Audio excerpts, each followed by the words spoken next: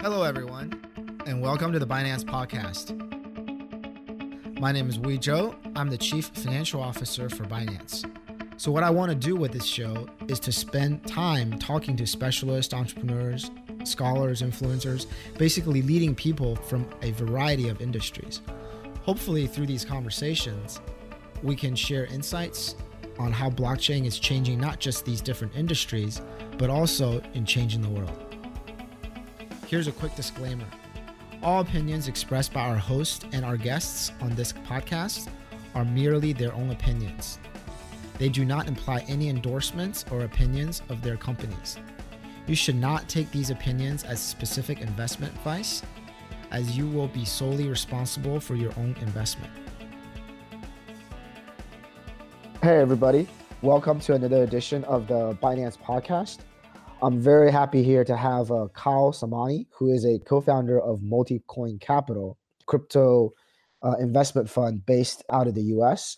Kyle, welcome to the Binance Podcast. Wei, happy to be here. Thank you so much for hosting me. Before we get started to talk about Multicoin, what do you guys think of the crypto world? What do you guys think of Binance and your investment thesis on BNB? Can you tell us a little bit about your personal crypto story?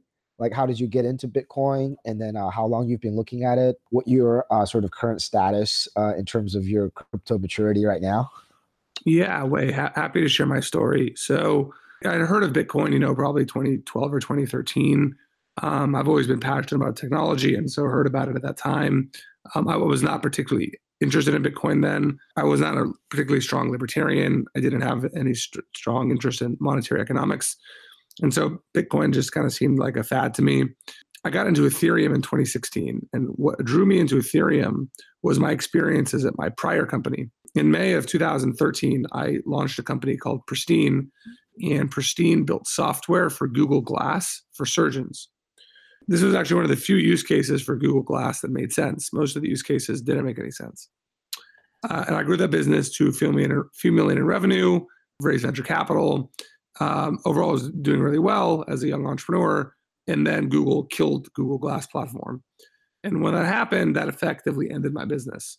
And so after that happened, I ended up kind of pivoting the company, and ultimately the company was acquired. And so going through that experience over the course of 2014 and 2015, I understood in a very real way what it means to depend on a third party. And then when that third party changes their mind about what they're doing, it just kind of has these downstream implications. So I understood platform in a very real way. I think before most other people came to accept it, that's a really bad form of risk. So in early 2016, I was trying to figure out what am I going to do next with my life? And I discovered Ethereum, and I was really drawn to Ethereum for two reasons. The first was I realized the power of this open, decentralized development platform. And the second was I realized the power of smart contracts. It occurred to me that a smart contract, that every financial institution in the world is really just a smart contract with some people on top of it. And when that kind of clicked, I realized the kind of smart contracts is a big idea. And so as I started to get into Ethereum, then I said, okay, well, I should probably go learn about Bitcoin. And so kind of then dove in the history of Bitcoin, and then from there into kind of the other protocols that were around at the time. So that's kind of how I got into crypto. I spent the first year, basically 2016 into the early part of 17, just learning on my own, reading, and increasingly spending more and more of my time in the space. By spring of 2017, I realized I wanted to work in the space professionally. And so Tushar and I made the decision in May of 2017 to launch Multicoin. How did you meet Tushar, and because I think he's your better half. How did you guys get synced up? Yeah, so Tushar and I are best friends, and we've known each other for 11 or 12 years now. We met at NYU studying in school. We both studied at NYU. We were both studying finance there. We met freshman year of college. And so we've known each other for a long, long time. We've been passionate about technology and finance and the intersection of the two, basically since the start of our friendship. And so when the opportunity presented itself to be professional investors in a space that's at the intersection of politics and game theory and finance and technology, it was just a no-brainer to jump in together.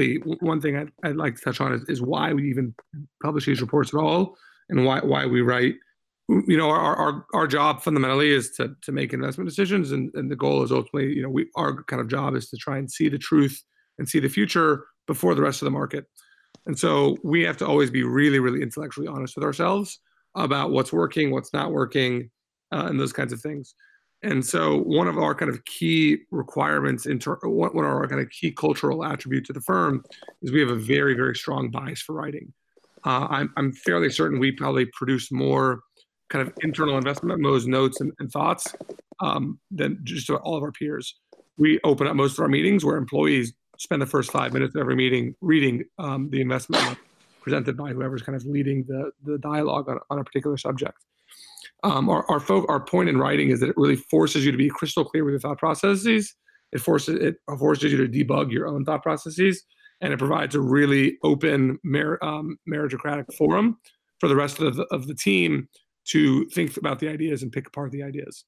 So that's why we kind of write internally, and then we realize that ultimately, if we're going to do this internally, this market just is so structurally inefficient, and so we might as well publish it and share our thoughts externally.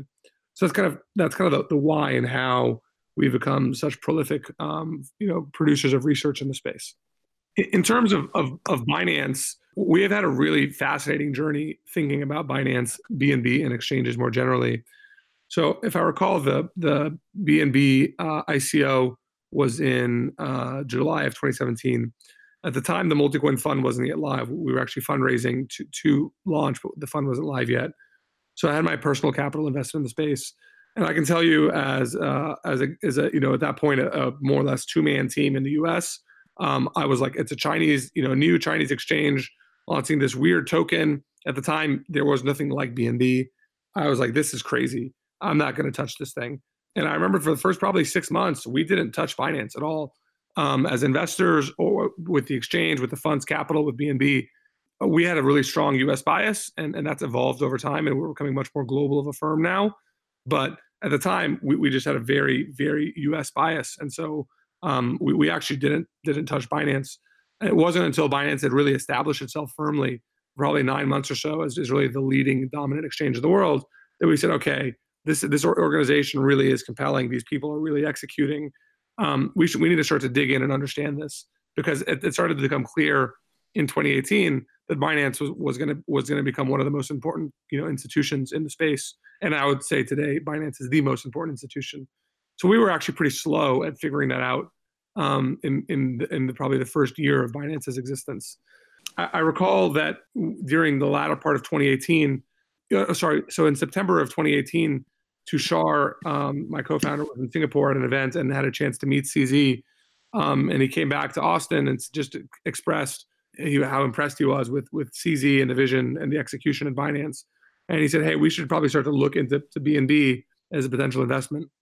And so over the next kind of few months, in the last part of 2018, we started to really dig into BNB, looking at everything we could about the business in terms of the volumes, the histories. The team started to piece together the strategy, started to look at, what we thought put together some valuation metrics around how to think about valuing BNB. And it became very clear to us that BNB seemed to be pretty undervalued. We had kind of a last list of questions, that we had kind of developed in that time. And then, Binance announced that it was going to host Blockchain Week in Singapore early this year in January of 2019. And I was fortunate to be invited to come speak at the event.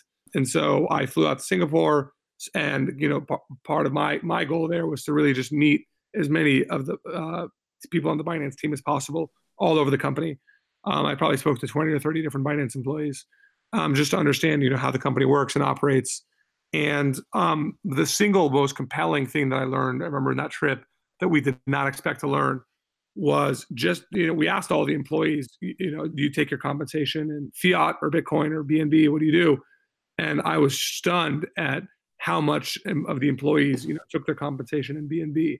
And that to me was a really big signal that the employees believe. That is just like, these people can choose to get paid in Bitcoin or anything else, and they're choosing to be paid in BNB. And that was the thing that just blew us away, was just the level of commitment and excitement and passion from the employees. And this was at the bottom of the bear market, January 2019. I mean, everyone thought, crypto was dead. And so that to me was like the ultimate signal of hey, there's something real here.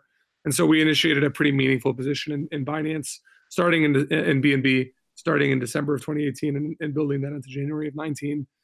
And then we published our first research paper on BNB in February of 2019. So that's kind of how that position has evolved.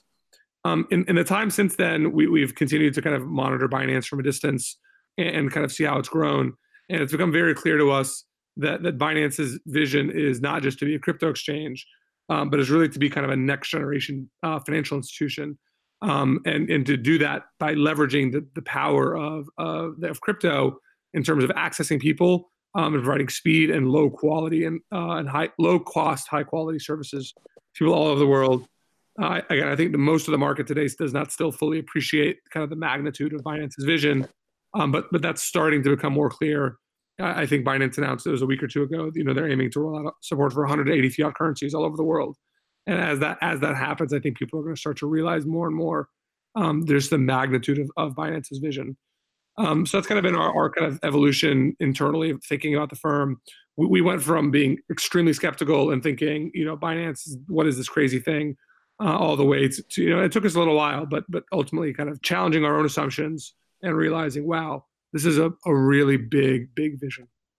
I didn't have a chance to talk to you in Singapore at our conference, but I do remember meeting Tushar at the Cumberland conference. I joined Binance, I think, late summer in 2018. And then the Cumberland conference was my first tipping of my toes. Dipping my toes into the water of crypto.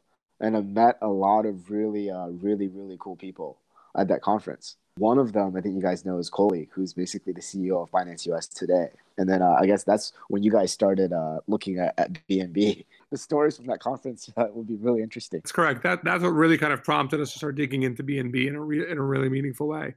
What would be really interesting, because one of the things that you guys talk about in the research piece on BNB is basically the variety of products I think that Binance has or that we have rolled out over the last 3 months. Right. And then in terms of the blitz scaling, to quote Reid Hoffman, blitz scaling nature of the business. And I just give you a little bit of nugget. That was a mandatory book for everyone working for and with Binance in the second quarter. So around like April, March-ish, after CZ read the book, he basically everyone within the company read that book. And then we basically put that into execution from a product perspective over the next 2 quarters. That is awesome. That is so cool. I actually didn't know that until just now. That's super cool. So when you guys mentioned blitz scaling within that research piece, we pretty much all high-fived each other virtually. That's awesome. And then we're like, in CZ we trust. Holy shit, this is awesome.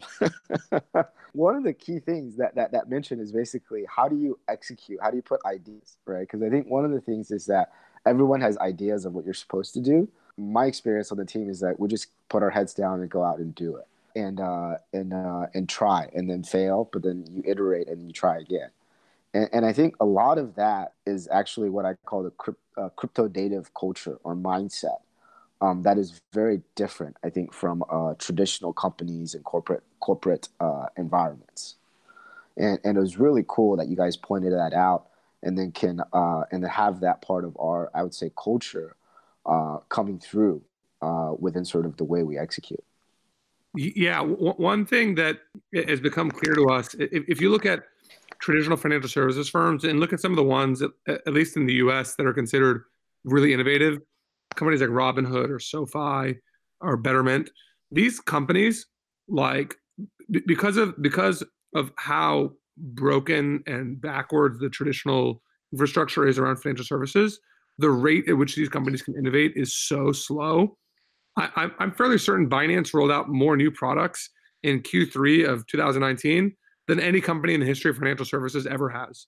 And this is, Binance being a 2-year-old company, and these other companies have been around for tens, if not hundreds of years. And this just speaks to the fact that, like, this is only possible because of crypto, right? Like, because you have these open, permissionless rails, because moving money around is just a single API call, and you don't have to deal with all these convoluted interlocking systems. Like, that is truly a breakthrough in kind of, Marc Andreessen has a famous saying, right, software is eating the world. Well, crypto is really the kind of first, the ultimate manifestation of that applied to money. And because of that, it enables companies like Binance to just execute in terms of product development at a pace that's never been seen before. And that's what makes us so excited and so bullish about Binance in the future, is because you're quite frankly operating on an unfair playing field.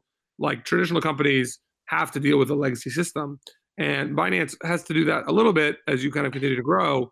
But I mean, the substantial majority of Binance's business is driven off innovation on top of crypto, and that development platform just enables you to move 10 to 100 times faster than traditional systems. That's actually a really good point in terms of not having rails. And then I think not having Rails in terms of the ability, I think, for our product and services, not only to be able to reach people, but also having users to be able to access that without sort of the a lot of the hindrances that they have to deal with traditional finance. And that goes to sort of back to sort of, I mean, I don't want to toot our horn, sort of like the freedom of money concept that CZ's been talking about since I joined the company. Actually, since we sort of developed that motto, it's like crypto for a lot of people that actually come into crypto from finance. With my background in finance, is that you actually come in with a lot of like legacy hats that you're wearing.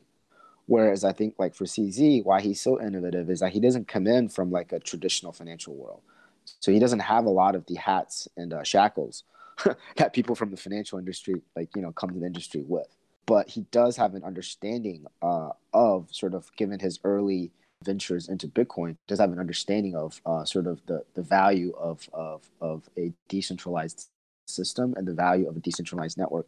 And also, I think more importantly, one of the things that you guys can maybe explore further, that maybe we can have our guys give you an access to, is actually our international community, or the building of the community, which is because I think right now we have what we call a Binance Angel program that covers over 60 countries around the world. Yeah, I mean, what Binance has done in terms of community development is, we haven't even touched on that too much in much of our research, but it's really a powerful thing when you have a product and a service that people love and that they become passionate about. That's a really good sign of strong product market fit, and ultimately those people become your evangelists. And so it's super exciting to me to see these people who are this passionate around the Binance brand. There's really, I haven't seen anything like it in crypto.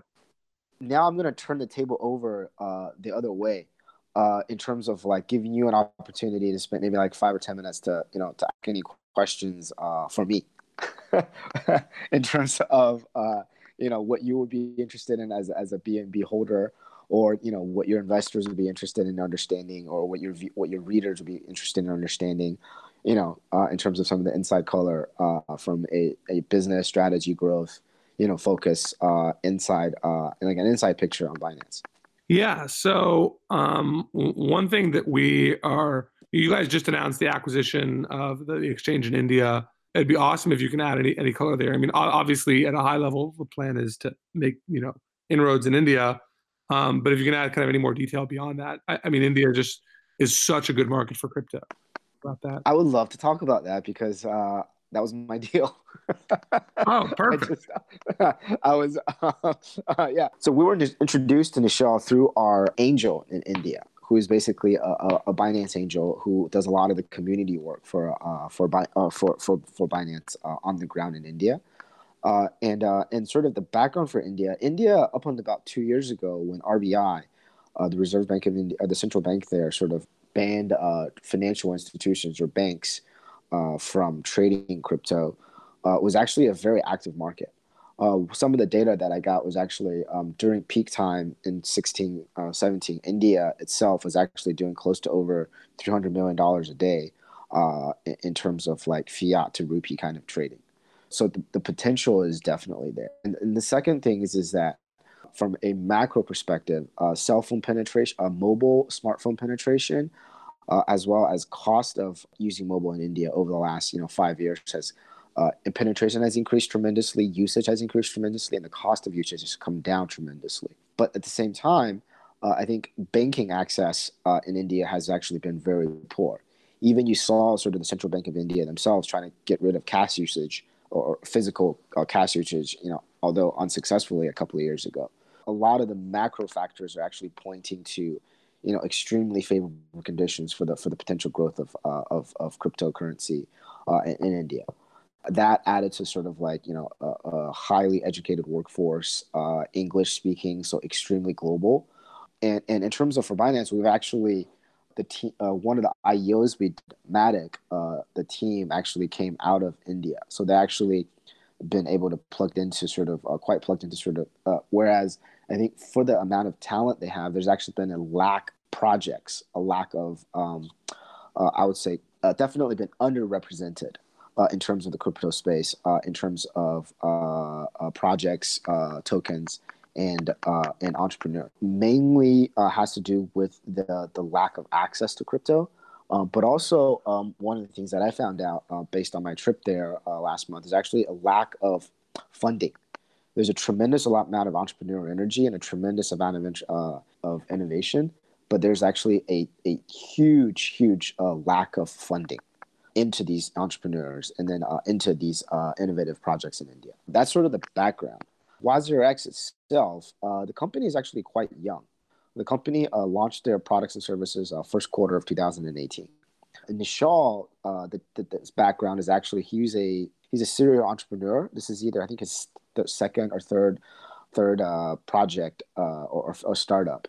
But he has fully embraced crypto. And then if you follow him on crypto Twitter, I was joking with CZ when I made the introduction. I was like, he could be the Indian you in terms of his passion and in terms of his persistence and in terms of the culture and and sort of the mindset. And then we've been talking to them for about a few months, and then we're happy to sort of sign and then sign the deal recently, and then was able to announce it yesterday. Got it. That's super exciting. Yeah, I mean the market for crypto in India, I agree. The opportunity just seems so large and compelling. So that would be really cool to see Binance start to make some stronger inroads there. One of the challenges within sort of like a large populous country, like definitely over 1.4 billion people, different dialects and regional differences and religious differences and caste differences. I think India is a much less, I would say, homogenous market versus a country like China, which has a similar population base. But that actually makes crypto as a whole much more dynamic as a future. In one part, the demographics in India is actually much better than China on a macro basis. And a second, I think just traditional financial institutions as a whole. There's no WeChat Pay in India. There's no Alipay in India. So just they haven't, I mean, there's a couple of small payment players that have come out. But just in terms of infrastructure and consumer financial services to consumers is not as developed as China. So I think there's a lot of potential there. Yeah, that's been my observations as well. And if you can come in and kind of not deal with the kind of legacy banking infrastructure, it presents an opportunity to provide all kinds of amazing financial services to people in a way that just wasn't possible before. In terms of Y0X as a whole, they have a couple of really cool innovations. The first innovation is actually their matching engine for their P2P order book. Because of the lack of support for crypto from financial institutions, India has developed probably one of the biggest P2P market in the world. And the way Y0X does it, they have a really sweet matching engine and a really sweet sort of like not custody, but sort of like a trustless system for users. And if you look at sort of their growth, since they launched their services in the first quarter, they saw tremendous growth in the second and third quarter, as well as increasing adoption in users for their services. And the second the second innovation that they have is actually the ability. So there is WZX token. That's not that they basically started trying as a way to incentivize users and then at the same time build a community. So I think those two things have given them sort of really good growth trajectory over the last few quarters, and from our perspective, it was a no-brainer for us to sort of to bring the team in under Binance, and then basically have them and then give them all the resources and more so the know-how, the access to our product and tech and reach to basically run that business in India, and then also potentially bring their P2P on-ramp to other regions. That makes a ton of sense. So, Binance today obviously is got largely based in China, has some exposure in Southeast Asia. You just made a big move in India. You guys have announced some stuff in Turkey. What's the next kind of major geography you guys are thinking about? Latin America, or is it somewhere else? What I want to say, I was like, Latin America is a key region, but just logistically, it's a little bit challenging for language and physical distance. But just sort of from the U.S. down, from Mexico all the way down to Argentina, I think that's a tremendous region. How do you want to put it? A tremendous amount of potential in that region. So I think it's definitely on the roadmap, and we should have something coming out in Latin America over the next few months. We do have a very small partner that we've been working with in Argentina, and we've been testing out different things down there. But I think one of the key markets that I see is actually still continues to be in Asia, in terms of North Asia and Korea and Japan, and and even more so in Southeast Asia. Just given that you have a bunch of countries there that all with over 100 million people, all with a very dynamic, young, mobile crowd.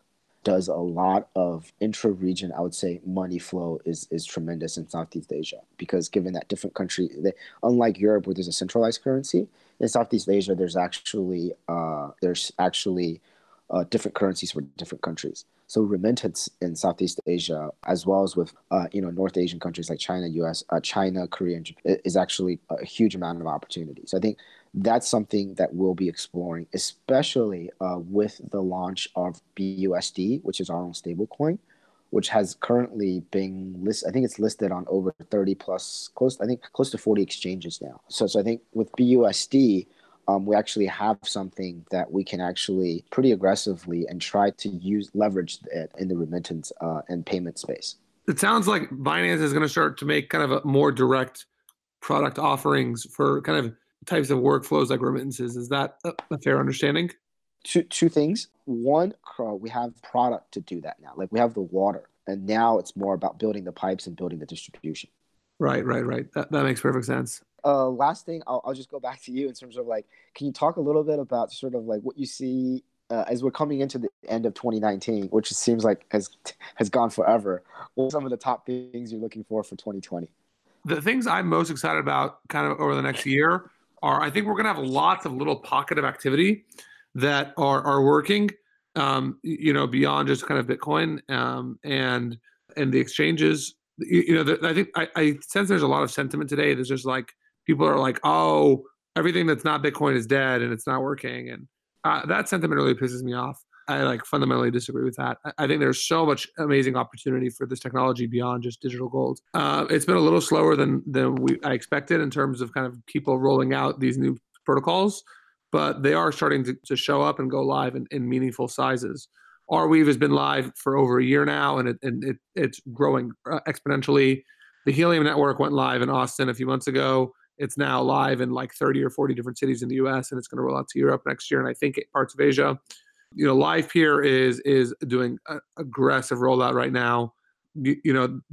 Brave just talked about their new decentralized VPN product in a blog post they wrote a few weeks ago. That's going to roll out decentralized VPN to millions of users overnight. So we're starting to see these kind of different pockets of activity in crypto appear. They're going to feel relatively disconnected, I think, at first, but I'm so excited to see these things really work. That way that, we can kind of fight away some of the sentiment of, Bitcoin's the only thing that matters, because I just fundamentally disagree with that. Okay, great. So thank you everybody for listening in to the Binance podcast, and would like to thank Kyle Samani again for joining me for this really interactive conversation about Multicoin and about Binance. Hey, Wei, thank you so much for having me on the show. This is great. Very happy to be here and so excited about what you guys are doing and for the crypto space more broadly in 2020. All right, take care. Bye-bye. Bye. Thank you for listening. I hope you enjoyed this interview as much as I did. If you like this show, please share this episode on Twitter, Facebook, Telegram, WeChat, or any other social media platforms. Please don't forget to subscribe to the Binance podcast, and see you next time.